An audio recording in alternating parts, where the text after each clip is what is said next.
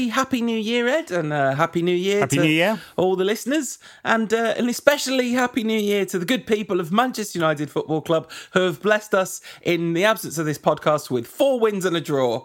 I mean, I don't know. We talked just before we finished. We talked about how we'd know a lot more about United by the time this Christmas period was over. I guess if we take that to still be true, what we know about United is they're good. Are we good? Might be good. Might be good. There are, as we were just talking off air, some parts of United's game that are not good, and we are one unfortunate injury away from probably not being very good in attack either. And so, on that sort of precarious basis, we have risen to joint top of the table. Boo! Boo! No, I am jesting, of course. I do not believe in this. But since the official Liverpool account claimed they were joint top earlier this season, I think it's all right, isn't it? Anyway, those of you who were wanting Ollie out as your Christmas present, I'm afraid you were rather disappointed. Yeah, absolutely. Over this period. Because Ole... Were you disappointed, Paul? No. I mean, the dream scenario of Ole Gunnar Solskjaer turning out to be good, like, I'll be wrong, happily wrong, every single day of the week if that turns out to be the He certainly case. picked a good period with Pochettino signing a contract at PSG. Poch lay there in wait, hoping to be wrapped up in a bow by Ed Woodward, but he did not get his wish, so he's hot-footed it over to Paris. To sign and presumably... an 18-month deal? Yeah, when does Ollie's deal run out again?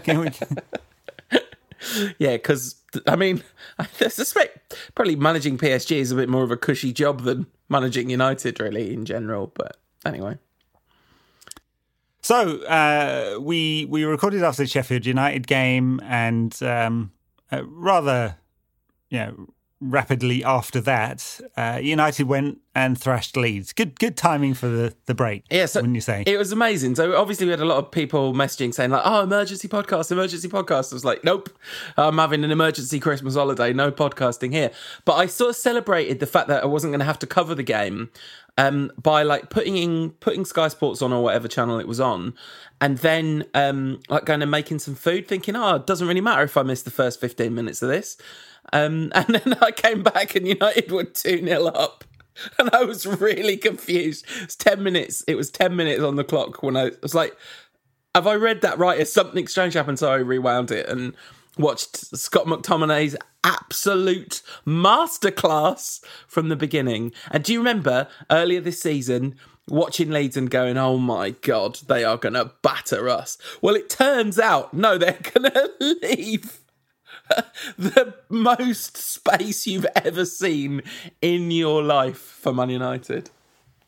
Yeah, look, Ollie, I think it's fair to say he's still a work in progress as a manager, and all the sort of Twitterati and data people and most of the pundits have it taken as read that he's no good, and United are selling themselves short.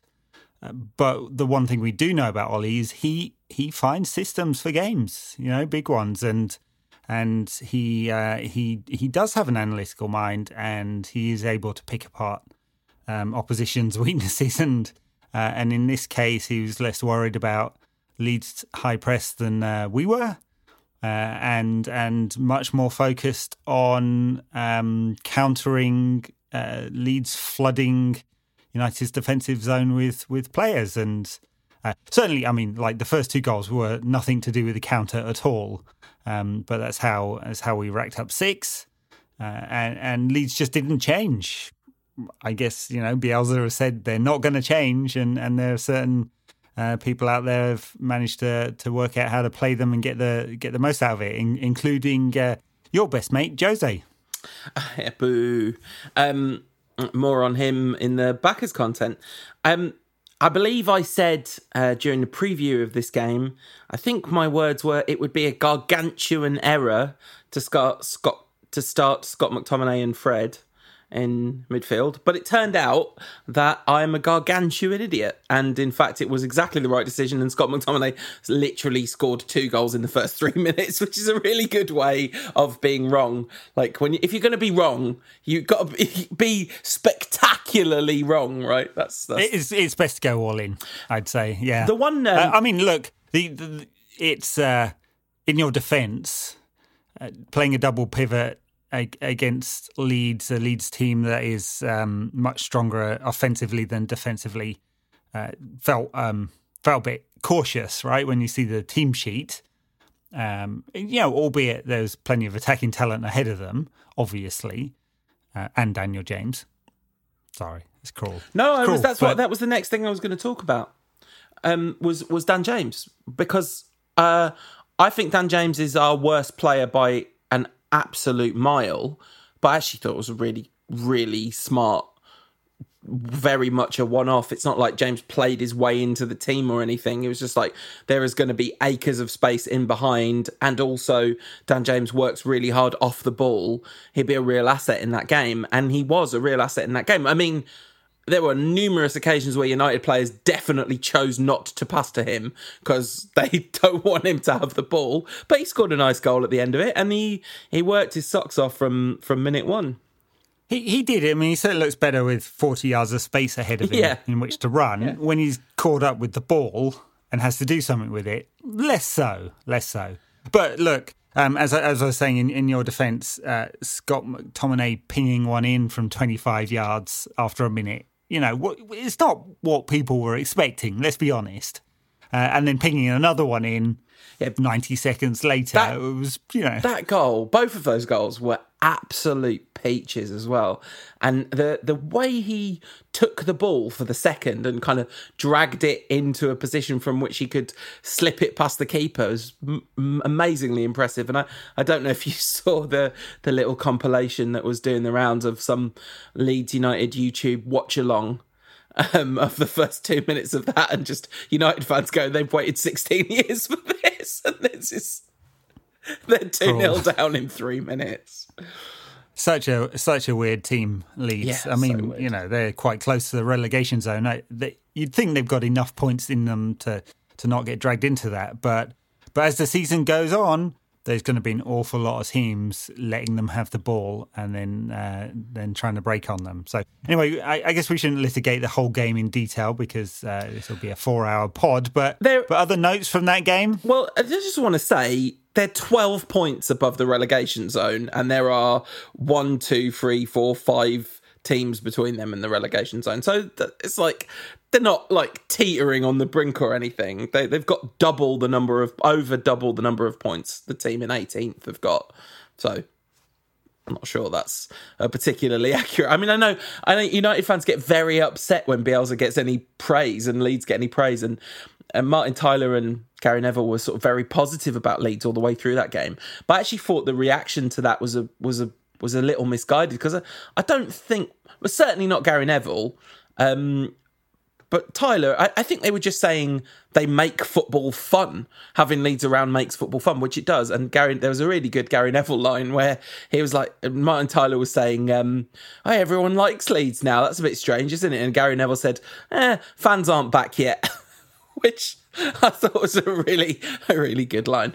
But yeah, a fantastic game. I mean, like, unbelievably fun. But you're right, we won't litigate the specific detail of everything we've missed. So then we moved on to Leicester, and I guess United are on a massive high. No, we played Everton before that. So that's true. Completely forgot about Everton in the League Cup, which was an outstanding performance. Just really, really controlled, dominant, always on top in that game against an Everton side that was, in the middle of a good run, and didn't get the rewards till late in this game, and took an outstanding finish from a world-class finisher from Edinson Cavani to really wrap it up. Yeah, what a goal that was, by the way. Like, you're right, the first half performance. I mean, I have to say, this was a game I was actually planning not to watch because I was planning to do some other stuff that evening. And then I saw the team sheet, and it was... I'll just go from basically Pogba, Van de Beek, Fernandes, Greenwood and Cavani all started. I was like, I'm watching this game. I am certainly watching this game. And they were scintillating, basically. They played beautiful football for that first half. And like you say, got the rewards late on with that Cavani left foot finish, which is, I mean, so difficult, but he really does make it look easy. I mean, I have to say he's had some poor games in this period as well. Which we'll get on to. But he was good in this one against Everton and just an outstanding finish. Yeah, and then Martial capping it off, and he kind of needed a goal. And then scored again in the next one. And oh no, he didn't score again in the next one. No, that's incorrect. But then he scored in the Villa game, didn't he? A great performance. And through to the semi-final. Obviously, we got City in the semi-final. Obviously, that's being played next. That's the next game. It's on Wednesday this week. Yeah. And it looks like you'll definitely go ahead with City. City have had COVID in the camp, but they played their game against Chelsea today. It's very good they were too. Yeah, not at all daunting. Rather ominously so. And this is one leg just because of the amount of games and so on. It's absolutely relentless. And presumably 90 minutes and penalties. I haven't actually checked the rules, but I assume it will be, yeah. Yeah. I think everything is. Looking forward to that one. We'll do a preview later. And then on to Leicester. Leicester was a weird one because actually United continued their... obviously changing personnel, but continued their form from the Everton match in that it was extremely controlled. And apart from the scoreline, United were quite dominant in this game. Much as, different style of game, but much as the game that United needed to win at the back end of last season, which was only like 2.5 weeks ago or whatever it was. They were always pretty comfortable, except for a couple of absolutely brain-dead defensive moments. Yeah, and they're both just after we'd taken the lead as well. So it was a real... And now, I'm actually not going to massively hammer them for this because... this is, we talked beforehand about how there was going to be some low quality moments in this period of time just by the sheer condensed volume of football and for them switching off, losing concentration, all those kinds of things. We've seen all sorts of funny results. Liverpool failing to beat Newcastle and West Brom. Like there's been a lot of stuff's gone on. So I'm happy enough to put it down to that. Although it also hints at the broader problems United have defensively, because these were not exactly majorly out of character, were they? No, they weren't, and they weren't really fatigue related. I don't think. Mental fatigue, though. I'm talking about mental fatigue does count for something, yeah, for sure. Look, Harry Maguire switched off for the first one. Bruno's lost the ball, and then everyone's ball watching after that. Second one's even worse. First one looks horrendous because don't pick up the man. Losing possession, miscontrol from Bruno, doing something stupid in front of his own goal, basically. The second one, though, there's five players attracted towards the ball. Not one of them thinks, is Vardy going to step away from the five players that are attracted? Because look, he's a good forward. Of course he's going to do that. It took that's all he had to do. Just step away. Neat finish, but... just horrendous from a sort of coaching point of view. It's super frustrating as well because United were dominant in that game. Double the XG of Leicester's 2 basically almost exactly 2-1 in terms of expected goals. But Leicester made the most of that first chance, and then it's so very deeply frustrating. I can't even remember the United goals in that game. I'm sure I would remember them if I saw them again. They were scored by Fernandes and Rashford. No, nothing's coming back to me about those, I have to say. I'm sure should have watched all the goals first, shouldn't I? Wow. Because whatever, everyone's seen them, so it's all fine. Good, weren't they? Good. And in the end it was a very frustrating result, but it's definitely not a bad result. 2-2 away at Leicester. It's they are. No, Leicester are just a weird team this season, aren't they? They're winning a lot of games and losing a lot of games, but there's so much quality in that squad. Well, they're the only... Right. Frustrating because it was a good performance. They're the only other team that's won 10 games in the league so far this season. The only other team, apart from Ole Solskjaer's tricky Reds. Ole Solskjaer's relentless winning machine Reds. Talking of relentless winning machine, simultaneously, easily the worst game of the break and easily the biggest goon I have personally experienced sat in this very chair watching all of these games. The horrible, life-sapping experience of watching a Wolves team that wants nothing more than a 0-0 draw. It wants that 0-0 draw like the kid wanted the Christmas present, the PS5 this year. Like oh god, yeah. Every bit, every cell in their collective system was just going, inject a 0-0 draw into my veins. And for Nuno, it's 90 minutes of foreplay. And then he's just waiting for the money shot of the clean sheet at the end. And we denied that him. I mean, what a bus parking, Mourinho stan, joy-killing, anti-football. Oh, God, and he's almost guaranteed to be the next United coach as well, because some bloody agent, we know which bloody agent, will recommend him to Ed Woodward. It's please just burn my eyes out if that happens. It's not going to. There's just zero chance. That's never going to happen. And a game like this is part of the reason why. I mean, I think there was a lot of jokes around of like people going like, how much of my life have I spent watching Man United against Wolves? It feels like a lot because everyone has watched. So we played them 7 times last season. There was barely a good game in there. Although actually the first game last season was the best half of football we played in the first half of the season. But the sheer, like, watching Rui Patricio time waste at 70 minutes at 0-0 against United.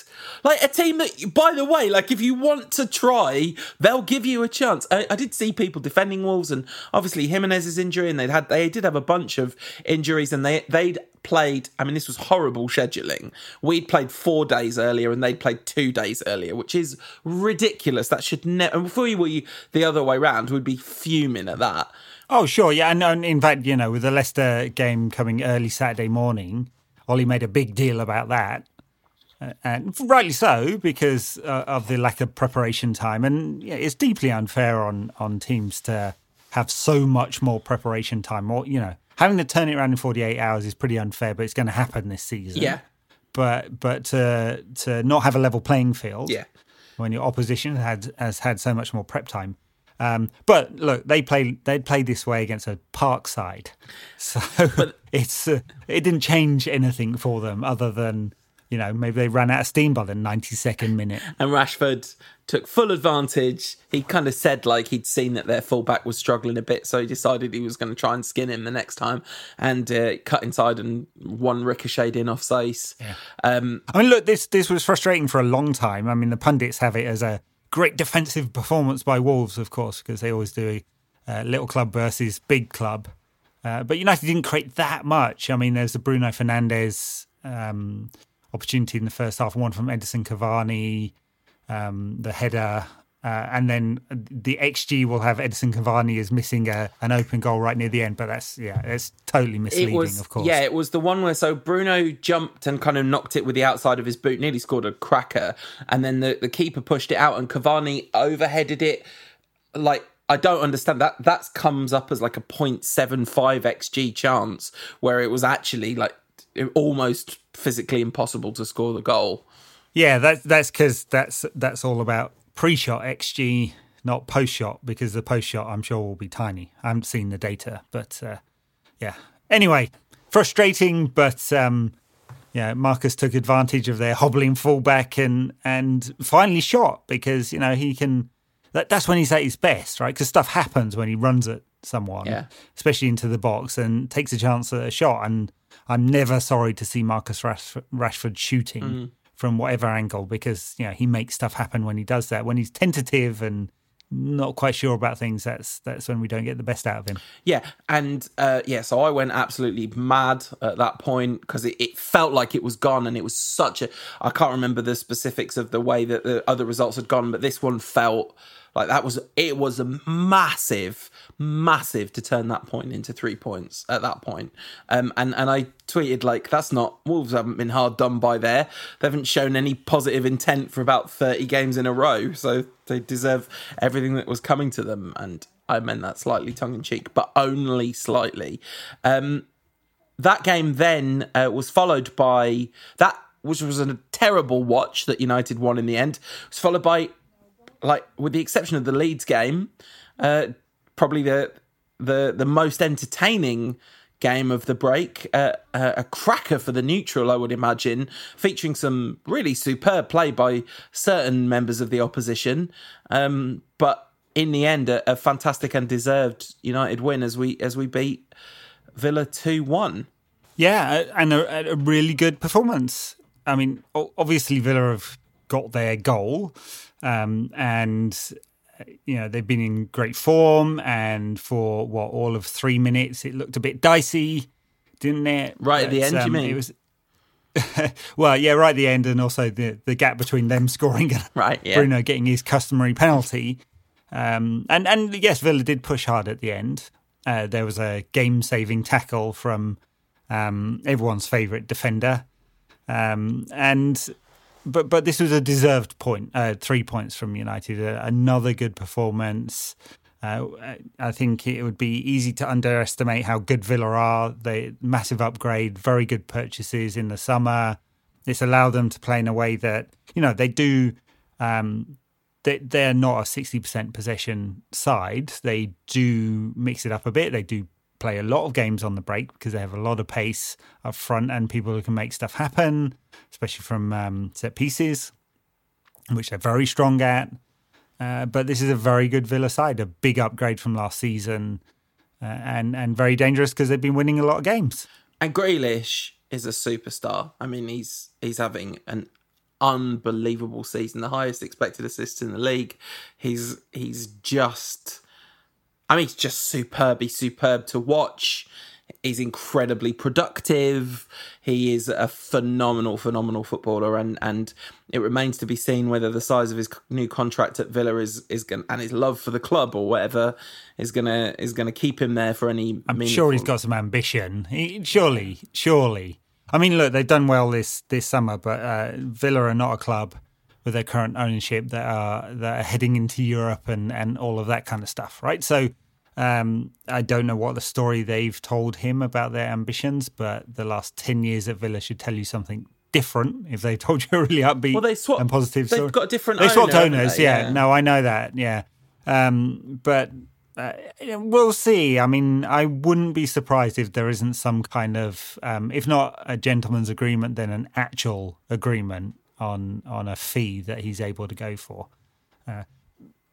But there aren't too many who could afford a 9-figure fee or whatever it is. And United seem to have other targets. So, although there's a lot talked about him previously before he signed his contract, you'd think he'd want a big stage, though, for these talents. Yeah, because they're prodigious. Talents as prodigious as his calves. Man United's opener in this was an absolute joy. So it starts with Pogba, who, by the way, has... Guess what? Guess what I'm about to say? Has been absolutely superb almost all the way through the Christmas period.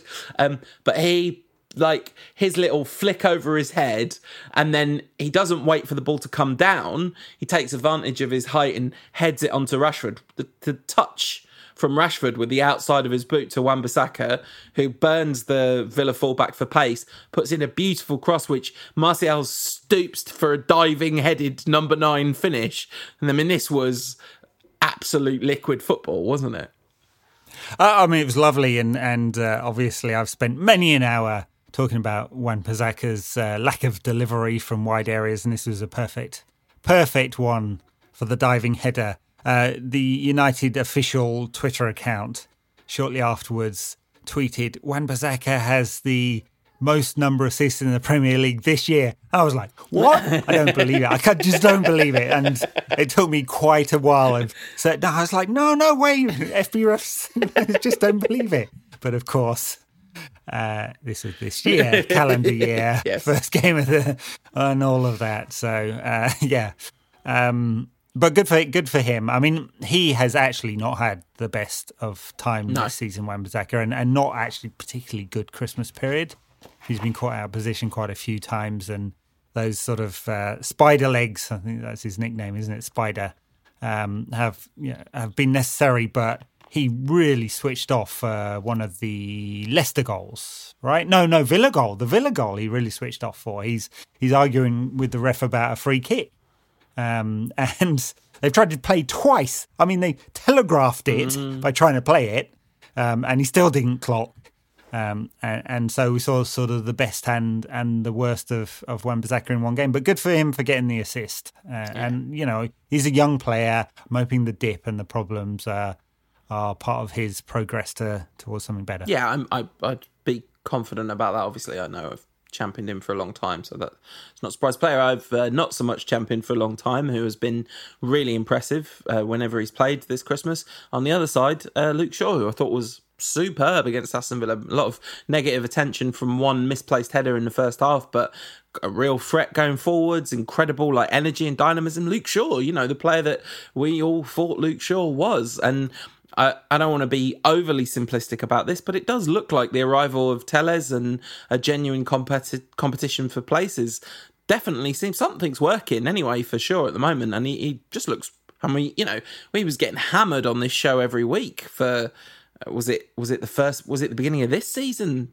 I guess it might have been, yeah. I'd say the last five years or so. But particularly, all hope looked lost at the beginning of this season. But it's really come good. Yeah, he needs to stay fit. So this new and and there has been an improvement, and especially on the defensive side. Not too many mistakes, which was a major weakness. When he was an 18-year-old, it was all about the attacking side. He's lost that, but I think he's providing some good balance to United's attack down the left-hand side. He's not getting Andy Robertson numbers or anything like that, but, fine. Good balance, offers options, works well with whatever player's playing down the left, and has been very solid performer for United. Now, whenever that's happened in the past, he's got injured. Yeah. Right. So his entire season really rests on him staying fit, because if he's not, Alex Telles will come in and as we saw in, what game was it? The Wolves game. Telles loves a cross, right? So he likes to get forward and put a cross. Not always super productive. He put 18 in against Wolves. That's probably a lie, but it was quite a lot. It felt like we'd never seen anything other than we'd always been watching Alex Telles cross the ball. If that's how it felt in that game. But if it's Telles that is helping to prompt Shaw into a re-evaluation of his career and what it means to be a Manchester United player, then perfect. £18 million or whatever euros, I think it was. Very well spent.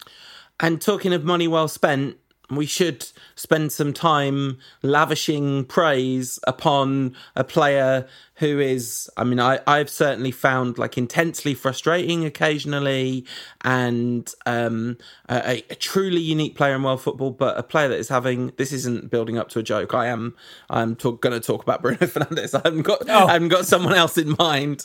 I thought Eric Bailly, actually. Eric Bailly. That could have worked. But Bruno, it's nice to have Eric Bailly in the centre of defence alongside Harry Maguire. He's our best centre-back by a long chalk. But Bruno has been utterly magnificent. The thing about him kind of giving the ball away unnecessarily, and I saw some chat on Twitter today about just how hilarious his overall pass map of his all his games is, because the ball just always goes forward and never passes backwards. In the Villa game, there were a couple of times where he played a nice little simple pass, and it helped United so much. If he can add just 5 to 10% of the time to take a safer option, and I wonder whether the better the team is, the more he's going to do that. The more he's going to feel like he doesn't have to make something happen every single time he's on the ball. There's not much evidence of that so far, but no. Yes. Yeah. And I think especially in European competition that is probably true. But it's how many, Ollie talked about it. He brought it up at one of the press conferences over the Christmas period. He said it's he didn't use these words, but he basically said it's a gamble worth taking, which of course it absolutely is, because his goal what's his goal contribution this calendar year? 30 odd. Yeah, right. I mean it's more than insane. More than games played. Since he signed for United, he's scored or assisted more goals than he's played games. Like that's absolute world football elite levels. And without Bruno Fernandes, I mean, there's a lot of players I like in this team, and there's a lot of good players in this team. But without Bruno Fernandes, United are not the second in the table, level on points with top. Like obviously, he is an existential difference maker, and it's utterly clear that he's having an overall lifting, leading by example, leadership, all of that stuff. It oozes out of him, and he's a born leader. It's really obvious. He is. Now, outside of Bruno, I mean, he basically played the point of a diamond, although the way they set up at the beginning was basically 4-2-3-1, double Pogba pivot and Pogba off the left. And it looked like that for a lot of the game, Rashford off the right. But occasionally, more of a diamond. But, it worked for Pogba. Brilliant. In this situation. I mean, he was excellent. He wasn't quite as good against Wolves, but neither was anyone, really. It was kind of life. Bruno definitely wasn't. No. It's, they sucked the life out. Suck the colour out of a rainbow, could Wolves. Yeah, they could. But in this one, Pogba, excellent. And he provides a lot of balance. Obviously, he's not going to dribble up the touchline in quite the same way. He's not going to provide the direct goal threat that Rashford would in that position, for example. But a lot of balance to the team. Thought he was overall excellent. His numbers are really good. He's been good over this period, as you said. All the chat about Mino Raiola and him never playing for the club again and all that kind of stuff has disappeared because he's an asset. Not the asset we wanted 4 years ago, but United are better for having Pogba in this kind of form than not. I mean, any kind of title conversation, Pogba's going to have to be really good between now and the end of the season for us to be in that conversation. And so are some other players. And it's still, I think, all the data would suggest it's a big long shot. But one thing that I wanted to mention, actually, you said earlier that the Twitterati and your data nerds and your analysts and your tactical analysts all think Solskjaer's rubbish. But there's nothing in the data that suggests Solskjaer's rubbish, that United are barely overperforming right now compared to the data. I mean, if you sort the league table only by expected points, United drop a number of places, but these are very fine margins because it's all pretty tightly packed. And certainly over this Christmas period, there hasn't been, the only result that's an anomaly versus the data is the Leicester game, which we didn't win when we should have done. Everything else, the metrics all look great. Like United are creating chances, they're taking chances, they're conceding a reasonably high number of chances. And I think one of the big problems is that conceding a chance is like the type of chances we concede do tend to be because someone's had a malfunction, and they're fairly substantial chances. Yes, and also because Lindelof and Maguire have zero recovery pace, so there's we don't get away with it. Right now, with Eric Bailly in the team, we might get away with it a bit more, as we saw in the last minute of this game. Absolutely, because Maguire made a mistake, missing the header, right, and eventually the chance comes, and Eric Bailly's pace and understanding and bravery, all came into one to make that game-saving block. But look, on the expected points, United are like 5 better than they should be, but that's really only about Brighton and West Ham games. And in the Brighton game, United weren't that bad. I mean, it's unusual to get a penalty after the final whistle, pretty bad. For sure. Pretty bad, if I remember that game. And West Ham was pretty frustrating for large parts, but we will get those results. Yeah. And I don't think it's really fair to say United drop 5 or 6 places. That's only because it's so tight. Yeah, exactly. And the landscape of, I mean, we'll talk in the backers content about what a kind of remarkable Christmas period it's been. I mean, Arsenal have just won 3 in the bounce. Chelsea keep losing every game. Liverpool have dropped points you certainly wouldn't expect them to have dropped. It's been, Spurs have, until they faced the tonic of like Bielsa's Leeds. Even that game, like that game could have gone real different but Spurs just kept sitting back on 1-0 leads and it not working out for them. So, you know, like certainly at this point, top fours, we were talking 3 months ago or even 2 months ago, and sort of like top fours looking really shaky. Now you'd be sort of relatively confident that United will get into the Champions League, and things change really quickly. They do. I mean, United are a 1.5 defeats away from not being in the top four, right? A defeat and a draw, right? Because it's so tight. Yeah. I mean, United 33 points, run down to 10th. West Ham on 26. Yeah. So yeah. And lots of, as we've seen, Liverpool have only lost once, but they're dropping points, and it's giving everyone else an opportunity. Now, the interesting thing is when we get to May, and when we get to May, was United's like decision not to take advantage of the summer window and throw all their money into, I don't know, Sancho J, for example, or a central defender, was that a big mistake? You know, is this the season when we could have a Leicester-like anomaly where not the best team wins, or when Man United win the league? Yeah, exactly. Yeah, we are the new Leicester. I mean, if that's what it takes. But, will that be seen as a mistake? Were United a bit short-sighted? We'll see. We've got a few months until that happens. It was a mistake. We know that already. We knew that at the time. It's evident. Yes, but the size of the mistake, yeah. We were thinking it could be the mistake that stops United qualifying for the Champions League so we can go out in the group stage again, when it might actually stop United making a real shot at the title. We'll see. It's unbelievable that here we are on the 3rd of January talking about the title, and not like gung-ho. I mean, I tweeted 21 in 21 as a sort of little joke thing, but it's, not in a spectacularly gung-ho way, but just you have to talk about the potential that United are going to be involved in the conversation around the Premier League title, and it is no longer not in the realms of possibility. And this is the thing, that this is a theme that I've gone on and on and on about, but this is good players versus bad players this season, and good players are winning by miles. And as a lot of people have pointed out as well, that there's been some team sheets shared about how far we've come when we were having Pereira and Lingard and Mata, and these were like in and around the first 11, and Dan James was playing every week, and there's been progress in the squad building department. And we've hardly talked about Cavani. He's got the 3-game ban. He's 1 game into that. I don't think that's a controversial decision. I think that's absolutely obviously the correct decision, and they were kind of at pains to say this isn't a kind of an accusation of racism, it's about using inappropriate language kind of thing. It was the right. Well, the way we don't need to, because we had a long chat about it before, but the way the FA have constructed their rules, I mean, he basically was already guilty of a breach of their rules. Yeah, exactly. Whether you like that or not. Yeah.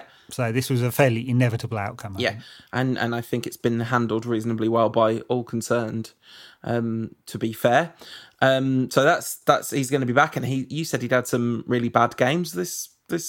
Well, I didn't think he was very good against Wolves. Tough game to make a real impact, but yeah. No one. I think that was one of the ones where his movement didn't really show. Yeah, I mean, I do think it was really difficult because he had to move past 11 players to do anything. One other player I wanted to mention, though, before we sort of move on and start talking about previews and stuff, is David De Gea, who, I mean, he was dropped. Dean Henderson got the nod against Sheffield United because it was Sheffield United. He made that big howler, and but I think Dave's been really good. Yeah. I mean, I think I said at the time I didn't think it was being dropped. I think that was a sentimental decision from Ollie, because he does that now and again. Because why Sheffield United? Other than they're absolutely rubbish and they keep losing games. 16 games so far. Dear. They were definitely in the game for a while the other day, as you like to say, on the backers content. But yes, maybe this is another one where competition has helped to sharpen his focus a little bit, as was hoped at United. Now, If we get to the end of the season and Henderson hasn't played very many games, then we might have a different problem. We'll have a player on a $100,000 a week contract that's not very happy. I mean, we had one in Sergio Romero who just swapped out $100,000 a week reserve goalkeeper, I suppose.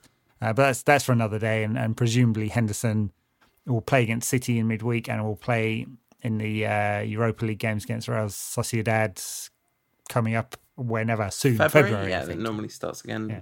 I really only know that from Football Manager. Like that's why I have this sense that February is when you have to start thinking about Europe again. I guess another interesting point of conversation about the last month or so, or couple of weeks, is the form of Anthony Martial, who has taken a lot of criticism and not scored a lot of goals this season at all, after really upping his goal return and looking really like a number 9 last season, and barely having a kind of sustained dip in form. He has had a sustained dip in goal scoring form this season, but I do think he's actually, for the most part, even when he's not been scoring, he's been playing quite well. It's not like he's looked really off the pace, or there's been a lot of like nice back to goal play, a lot of nice contribution around build up play. He obviously links up really well with Pogba. They if you look at the heat maps of that Villa game, you can see they're definitely in each other's zones a lot, but they sort of seem to combine well there.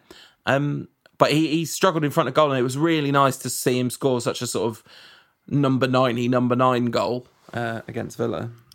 Yeah, I mean, the number of shots he takes has dipped as well. So it's not been a great first half of the season. I think again, in the hypothetical world in which United make a sustained title challenge, he's going to have to score double figures in the league in the second half of the season, or a little bit over the second half of the season, isn't it? I think that's fair. He would have 20 some games or something is. And we need that from him, and he can certainly do it. And then the use of Greenwood, I think, has been quite smart. He's been in and out of the side. He's been used fairly conservatively. Van der Beek still can't get a look in. The only game he started this whole time was the Carabao game. I wonder if he'll start the Carabao game against City. I guess that's a big question. But I wonder also whether he'll have a big role to play, injury or not, as a bit more rotation stuff kicks in. I think Solskjaer's rotated pretty well. Like he has mixed it up. He has alternated between Fred and Matic and McTominay. They've all played plenty of minutes, and he's not left anyone too exposed, and he's doing a pretty bang up job right now, is Ole Gunnar Solskjaer. Yeah, there will definitely be some rotation. This is going to be where it really kicks in. That Ole's squad management has to be sensible. I mean, he might well put out a fairly strong side against City. A few changes for sure, because there's changes every game. But there's Watford after that, and then it's Burnley. So, which obviously is a tough game, but. One where you can afford to rotate a bit, and then it's Liverpool. I mean, it's completely relentless. There is apparently a week off between United playing away at Fulham and home to Sheffield United between the 20th and the 27th of January. FA Cup. I don't believe it. There's got to be another game in there somewhere. FA Cup 4th round, surely. FA Cup 4th round. That's why there's that's why there's the week off. Yeah. Okay, and presumably we will have a 4th round tie. Yeah, completely relentless, and before you know it, we're into February with those Europa League games. So he'll get some games, Donny. Yeah, I'm sure. But it's for the moment. I looked it up because there was a debate on Twitter, which I didn't join in, about whether he's been used or not, and because he has a lot, it looks like he's got a lot of appearances, but there are 14 players that have got more minutes than him this season. So that kind of suggests he's pretty much on the fringes. Yeah, absolutely. In that Villa game, there was a relatively contentious penalty, although what there actually was a completely uncontentious penalty that was treated as if it was contentious by the punditocracy. The Villa player clips Pogba's left leg which pushes Pogba's left leg into his right leg and he trips himself over. Not a dive. However, Pogba, not exactly shying away from the general diving thing by telling Luke Shaw, go over. He was right, though. Look, Pogba had a point then. I mean, it's you might want to say it, not demonstrate it, because the camera's obviously going to pick up on that. But you do not get the penalty unless you go down, right? So, in the Pogba's case, he's clipped and he's gone over, and it's not controversial other than because VAR looks at it, you can give it the headline, VAR gives United penalty. But yeah, the Luke Shaw one's definitely a foul. If he goes over, it's given. And Pogba got elbowed in the face by Tyrone Mings as well, and really does. Yeah, Anthony Martial would have something to say about that. Somehow that's okay, but getting a bit, tickling the opposition player is not. And also, saying VAR gave that penalty, it's like the referee blew and pointed at the spot, and then they checked whether he was wrong, and he wasn't. And my friend Connor did a really funny tweet. There's that Liverpool analyst that tweeted something about the number of touches in the box, because obviously we're all saying, well, we've got loads of players that dribble in the box, which is true. That's one of the reasons United get a lot of penalties, is they've got a lot of dribblers. And he was breaking down number of dribbles, number of touches in the box. Liverpool were way ahead. My friend Connor tweeted, yeah, because of course they got more touches in the box. As soon as our players go in the box, they get fouled. He's not wrong. He's absolutely not wrong.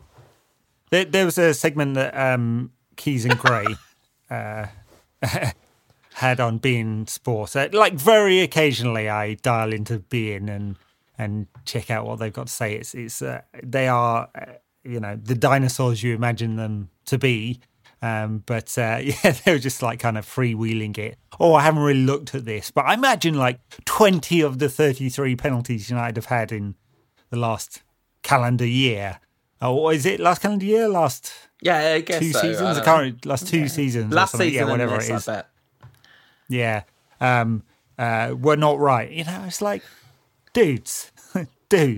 But it shapes the conversation. Even on Match of the Day, the commentator on Match of the Day said something like, that doesn't look like a penalty to me. Now, in the analysis, Ian Wright was like, this is definitely a penalty. There's absolutely nothing controversial about this. I think Shearer and Lineker both pretty much agreed with him. But these things really do shape the narrative, and they shape the conversation. And because, a lot of United fans take great joy in the fact that other fans of other teams are now complaining about us again, which is hey, we're back, baby, I mean, Leicester have been awarded 4 more penalties than United, and Brighton have been awarded the same amount of penalties. So obviously the gods of VAR are Leicester, United and Brighton fans. We've talked a lot about Wolves. How Wolves were involved in a 3-3 draw is absolutely I cannot comprehend it. Worth saying, one of the Wolves goals was an own goal by a Brighton player, because Wolves cannot score more than 2 goals. It's written in their contract. So should we take a quick break and then come back and preview the City game? Is there anything else you wanted to say about the Christmas break? No. It's all been very jolly, it really has. Well, okay. Before we move on, what were your personal highlights of what did you enjoy the most out of all that fun football?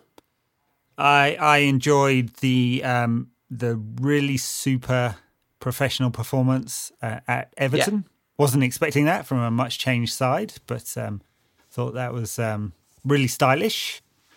I enjoyed Marcus Rashford getting on the score sheet against Wolves right at the end. And I, of course, enjoyed the absolute spanking of Leeds. Those of us of a certain age remember Leeds in the Premier League, remember having to go to Leeds, and quite enjoyed that. Yeah, that's Leeds and the Wolves goal definitely top it for me. But the reaction to Eric Bailly by the team and the incredible team spirit that's clearly there. There's something happening. It doesn't mean we're going to win the league, but my goodness, compared to where we were this time 2 years ago, or just over 2 years ago, there's a joy there. Mourinho piping up about Harry Kane scoring all these goals without 10 of them being penalties, as an obvious dig at Fernandes. And somebody said to me, well, to be fair, it's not like he's having any more like unpleasant sarky digs at United players than he was when he was the manager, which is very true. It's very true. But yeah, all right. So we'll take a break and then talk about a real tough game. If you want more from the show in between shows, check us out on the socials. We are NQAT Pod on Instagram, Ed's at NQAT Pod on Twitter, and we are under our real names on Facebook at No Question About That. I mean, I don't know why I say it's a real tough game, to be fair, before the break, but because we just beat them every time, don't we? I guess it was a very, very bad game the last time we played them, that 0-0 draw of great repute among fans of absolutely awful football matches, ambitionless dross.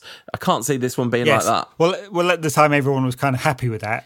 I mean, it's only 3 weeks ago that game. I mean, feels like a lifetime ago. I mean, one of the things about City and the why it's a tough game is, of course, they've picked up some form.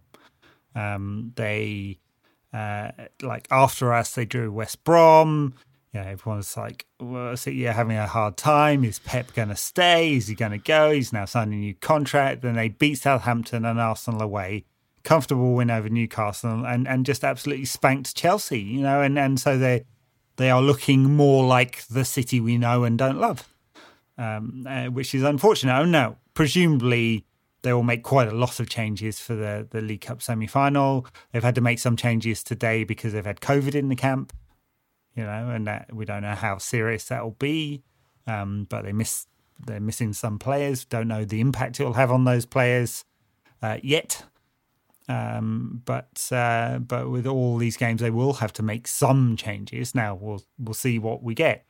Of course, we could probably do with like nobbling Kevin De Bruyne pretty quickly in this game because everything he touches is gold at the moment, which is unfortunate. But I couldn't tell you what style of game we'll get. Obviously, Ollie has a certain way of playing against City, which is to not play, really, and then try and catch them on the break, which hasn't always been the case, but has generally been the case. Although that last one, it did sort of feel like United's caution over, like they weren't like piling forward on the break. I mean, if you think about that last game with fans at Old Trafford, where we beat City when McTominay scored that like ball when the keeper kicked it out and he kind of like first time looped it from 45 yards or whatever it was. That performance was very sort of muscular and dynamic and aggressive, like soak it up and hit him on the break. The one the other week was really a real damp squib from both sides, actually. I mean, this is not going to be that because it's a semi-final of a cup competition. There's nothing. I mean, the only thing there is to lose is the game. It's binary, isn't it? There's no benefit to keeping your powder dry, and a 0-0 draw does nothing for anyone in this game. No, it doesn't. But Solskjaer may well calculate that being circumspect is the best way to beat a City side that will have presumably 60% of the ball. But it surprises me sometimes in these big games. I always say that's how I expect United to line up and play in some of the bigger games. Of course, it's an evolving United side, one in good form, that's playing well, it has lots of creative talent. I mean, I think for sure there's about 9 of this side you could pick. Well, right? Is there? I mean, are we assuming Henderson? Is that a solid assumption?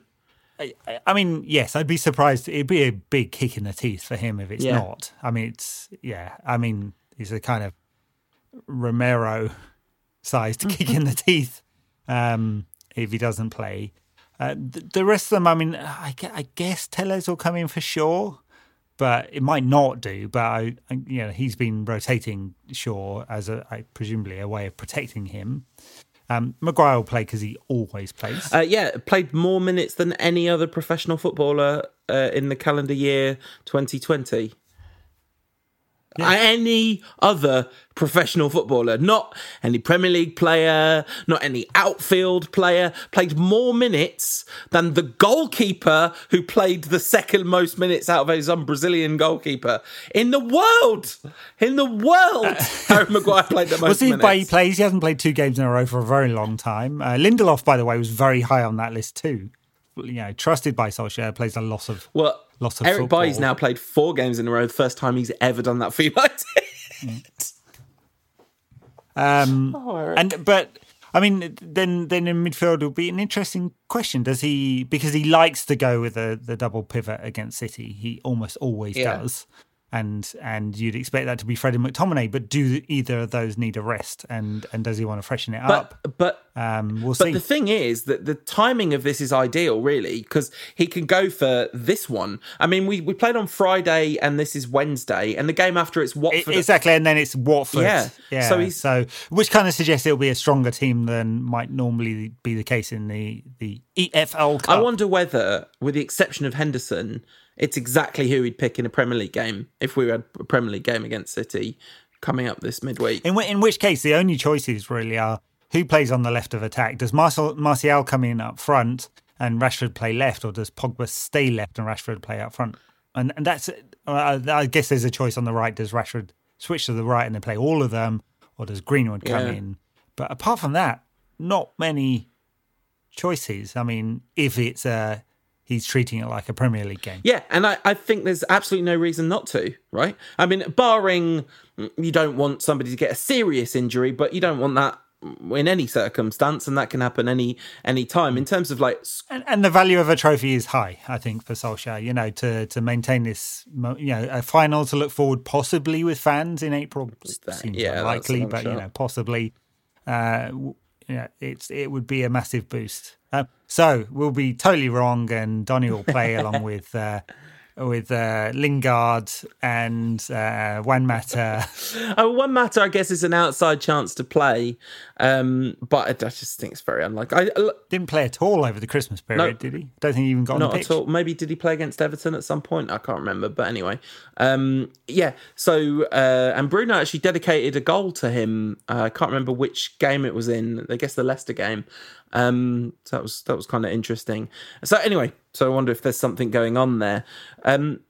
What we do know is that Solskjaer is going to take the derby aspect of this seriously, because this club, I know what this game means. Like, of course, it's the EFL Cup, which isn't the top of our priority list, but it's a trophy and it's a derby in a semi-final, and I have to play my strongest 11 in this game. I have to. I feel like that seems like a pretty likely outcome. But as for what that will lead to, what's the result then? No idea. I mean, one of the things. So City are also have a home tie against Birmingham in the first round, in the third round of the FA Cup after this. So they'll play their full strength side. Well, barring the injuries and coronavirus stuff that they've got going on. Yeah, hopefully the outbreak spreads. Well, I mean, I don't wish ill. Are you sure you want to say, hopefully? Are you sure that that's the position you want on public record? Because know that... Putting all rivalries aside, I hope they die, all right? I don't know, a bunch of false positive tests from panicked medical false staff. Positives, an outbreak of false positives at Man City is fine. that I'll take. They're all young, fit men. They'll all be perfectly fine with the touch of the Ronies. I mean, honestly, if you want to... Listeners, the difference between that take and the articles he sends to the WhatsApp group about how terrible it is, it's very different. So, and in all seriousness, it's actually been pretty nasty for a couple of footballers who've really struggled. But anyway... It's true. The point being, this is going to be hard to pick right now, as has been the tradition all the way through this season so far. If United have played well in the previous game, I'm inclined to suggest they'll play well in the next game. And when they lose, I feel like they're never going to win again. It's been a hell of a run. It's got to come to an end sometime. I'm not sure. I kind of feel like they are going to be ridiculously up for this. Like, ridiculously top level maximum up for this. Semi-final, derby. Last season they got to 3 semi-finals and lost them all. They are going to be absolutely desperate to get that monkey off their back. And I think this... I'm sure they're going to be gagging for it, but it doesn't always translate into a perfect performance against this City side, which will have 60% possession and create a bunch of chances. The thing is, United are quite good when they're not defending individual moments badly about constructing a defensive situation for games like this. Right? So City will probably have 20 shots or something like that, but a whole load of them will be from outside the area. As long as we're not blown away like happened in a previous semi-final.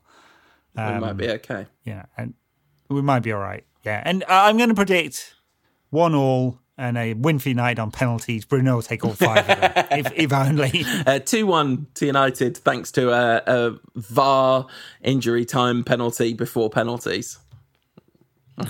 Great. I don't know whether you caught on social media, for listeners, because I sent it to the WhatsApp group, Japanese Youth Cup final penalty, in which the one of the players takes a penalty. Like, imagine Simone Zaza, right? That penalty, but he does it for a very long time. I want Bruno to do one of those and the hop. And then maybe Panenka it. Bruno Fernandes is so good at taking penalties. The one he took the other day is just unsavable. Just standard as well. There's nothing fancy. No. He just ran up and walloped into the corner. There's an interview, loath as I am to plug official Man United stuff, there's an interview on their app, 20-minute long video interview with Bruno Fernandes. It's well worth your time if you've got 20 minutes spare. That's really good. At one point, the interviewer presents him with a non-penalty goal stat, which is something like he has more non-penalty goals than any other midfielder in the league. I wonder if that's since he arrived. I guess it must be. And he's like, I don't want to hear the non-penalty. I want the stat including penalties, because believe me, you have to score them. And it's like, yes, absolutely. Never mind your non-penalty stats. We love penalties. We do. Love absolutely. Yeah. Someone said that. I saw someone say that on Twitter, actually. Like, why is everyone moaning about... Everyone loves penalties. No one's ever said, like, oh, this game's rubbish, it's got penalties in it. Penalties are great. And, yeah, long may they continue. Anyway, thanks for listening, everyone. Happy New Year. I hope that it's... this goes without saying, but I hope that it's a year which brings with it less horrible challenge, and that... whatever challenges you are facing, the wind is in your sails to face them.